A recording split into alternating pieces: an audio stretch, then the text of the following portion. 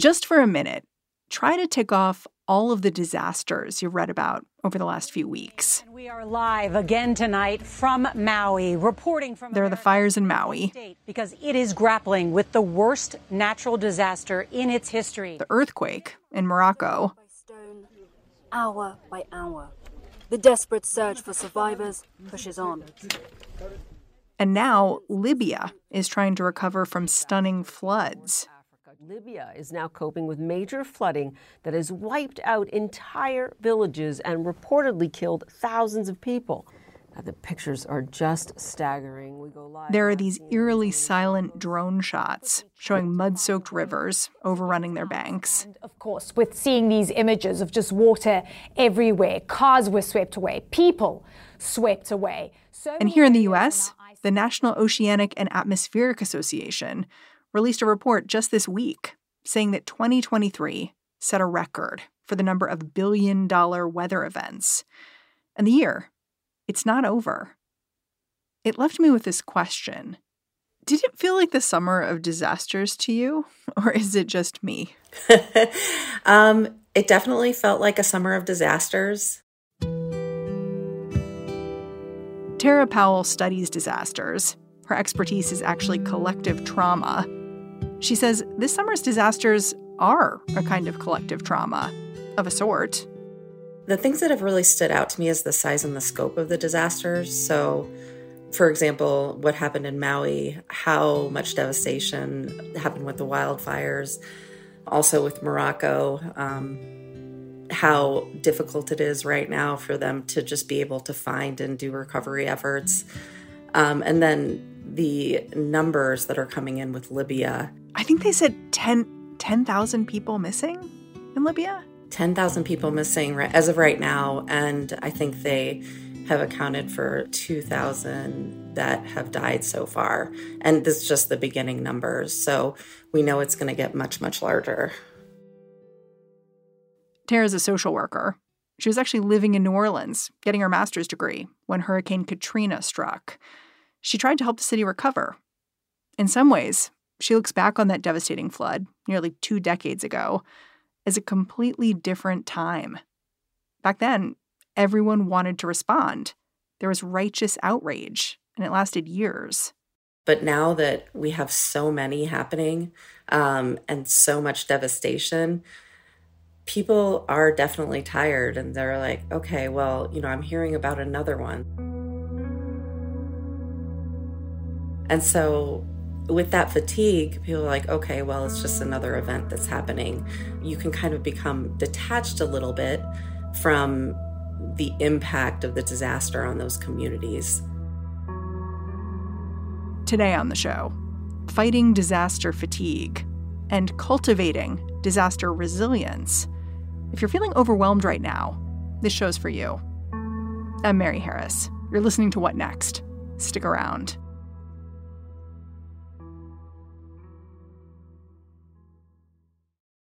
This episode is brought to you by Discover.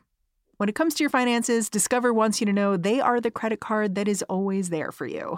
With 24/7 U.S.-based live customer service, everyone has the option to talk to a real person anytime, day or night. Yep, that means no more waiting for, quote, normal business hours just to get a hold of someone. We are talking real service from real people whenever you need it. Get the customer service you deserve with Discover. Limitations apply. See terms at discover.com/creditcard. Tara Powell teaches at the University of Illinois Urbana-Champaign these days, but she's worked in all kinds of disasters. She's provided emergency response after a tornado in Central Florida, wildfires in California, floods in Iowa. And disaster fatigue is something that's worrying her more and more these days, with the sheer number of disasters ramping up. I look at disaster fatigue kind of in two different ways. So there are the people who are viewing it from the outside, viewing it from, seeing what's on the media, having empathy and wanting to support, but, not directly having experienced it. But so there's that end. And then there's the disaster fatigue from survivors. I asked Tara to start out by telling me about the survivors. Because, of course, Tara has been a survivor herself. Back in 2005, when Hurricane Katrina struck New Orleans, she initially evacuated to Texas. When she returned, just like everyone else, she was picking up the pieces. So with Katrina, I lost my house and was displaced for a number of months. And then when I moved back, I didn't have housing that I could live in. And I lived in my friend's sunroom for a number of months. And one thing that I saw and experienced with that was how much a community can come together. The people that I went through Katrina with are lifelong friends because we went through such a significant, stressful event together, but we were able to support each other. And that's one thing that, disasters are not fun. They're not easy, but they can really, really help you recognize and build your community and recognize your own individual strength. When Katrina hit, were you studying disasters at all? I was, yeah. I was getting my master's in public health and social work at Tulane University, and I was studying complex emergencies. So I had just come back from the Peace Corps in West Africa, and I had originally planned on going back internationally, but I was like, okay, wait, a complex emergency just hit here, and I'm living in it. Huh. And it gave me a very different perspective than I had originally thought. It's not as exciting as it is, as you might think I'm going to go respond to a disaster. But it's hard work. And it helped me understand what it was really like to live through one. When we're going through a disaster ourselves, our brain's not fully clear. We're on autopilot. We're on response. We just have to go mode. It's funny because my understanding is that while Katrina was this profound experience for you, it was also one of the experiences that got you really thinking about disaster fatigue. Is that right? Yeah, definitely. With Katrina, it was amazing. People came down for years. But I do remember getting questioned often in around 2007 when I was still doing that work, and the funding was starting to dry up for supports for people. People from outside who weren't living in New Orleans, who hadn't really seen it, they said, well, when does the hurricane end? When is this over? Everybody should be recovered right now. But still, most of the children I was working with, a lot of the families were displaced. There were a lot of child-headed households there. They were living, multiple families in one house because the housing just wasn't restored. And so the hurricane definitely wasn't over. And with so many disasters happening right now, what we see is people go from disaster to disaster, but they don't recognize that 2-3 years later, those communities are still recovering and are still really struggling, trying to get their basic needs, trying to rebuild their homes and lives. And so that's really where a lot of the fatigue sets in for survivors. Fatigue may not be the first thing you think of with disaster survivors, but Tara says it's all too real and pretty different from the initial trauma people may have lived through. It doesn't necessarily take years to set in, either. When she worked in disaster zones, Tara would often notice that the basics of getting their lives back on track was grinding for the people she met. It's very stressful. Maybe you can't move into your house for a while. Maybe you're having to deal with FEMA. And so that's kind of those longer term compound secondary stressors. It sounds like being consistently annoyed. Exactly. Yeah. Yeah.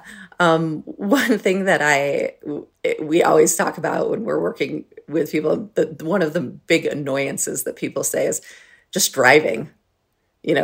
When a hurricane or an earthquake hits, roads are shut down, and just getting from point A to point B. Just if your washing machine doesn't work, you're not able to wash clothes. Being on the phone with the insurance agency. It's just all of those things, trying to get your children back to school, trying to support your children when they're stressed as well. It's all of these things that can lead to kind of like longer term burnout. and just long-term just exhaustion. And that's really where that kind of disaster fatigue comes in versus those more significant, post-trauma reactions. Yeah, I know that you responded to disasters in places like the Philippines where something like a typhoon happens regularly. I wonder a bit about how people there cope with the relentlessness and whether there's lessons for everyone else. Yeah, the Philippines was really interesting for me because when I went there, and it was around 2013 with Typhoon Yolanda, when I was working with the communities, I said, okay, this must be extremely stressful. And they said, yeah, well, we have these all the time. Huh. So I was like, wow, okay, this is a little bit different than what I expected. But they're like, well, what we do is we come together. We know they're going to happen. We know how to support each other. So interesting, so different from the United States approach of, pull yourself up by your bootstraps. Yeah, exactly. And, I think that is something that we can learn from the global population.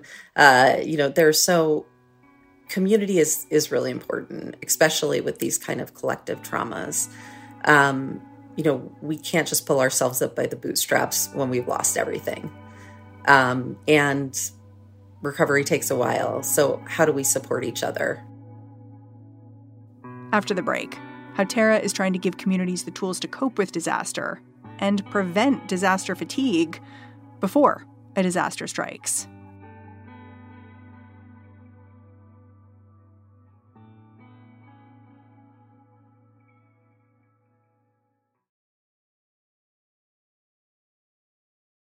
Tara Powell does not love going into disaster zones these days as a first responder.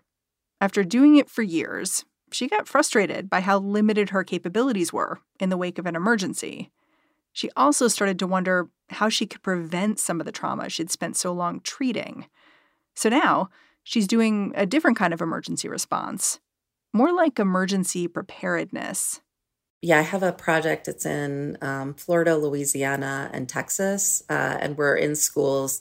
We're working with children who are at the highest risk for being exposed and disproportionately affected because they're in low-income communities where usually those are the most impacted communities just because low-lying levels, people can't evacuate. And what we are doing, we're not just specifically talking about, okay, a disaster is going to strike, what do you do?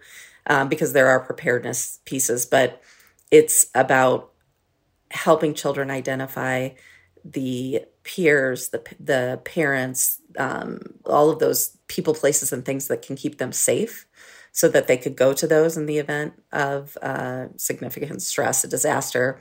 Also, different ways that they can cope with hard feelings, anger, sadness, grief. So that they know what to do. Exactly. And not just in the, okay, I need to buy more toilet paper or, not just those, basic needs that you have, but what are the resources that I have, both individual coping resources, family supports, community supports, and what can I do if a disaster strikes to support my own emotional needs?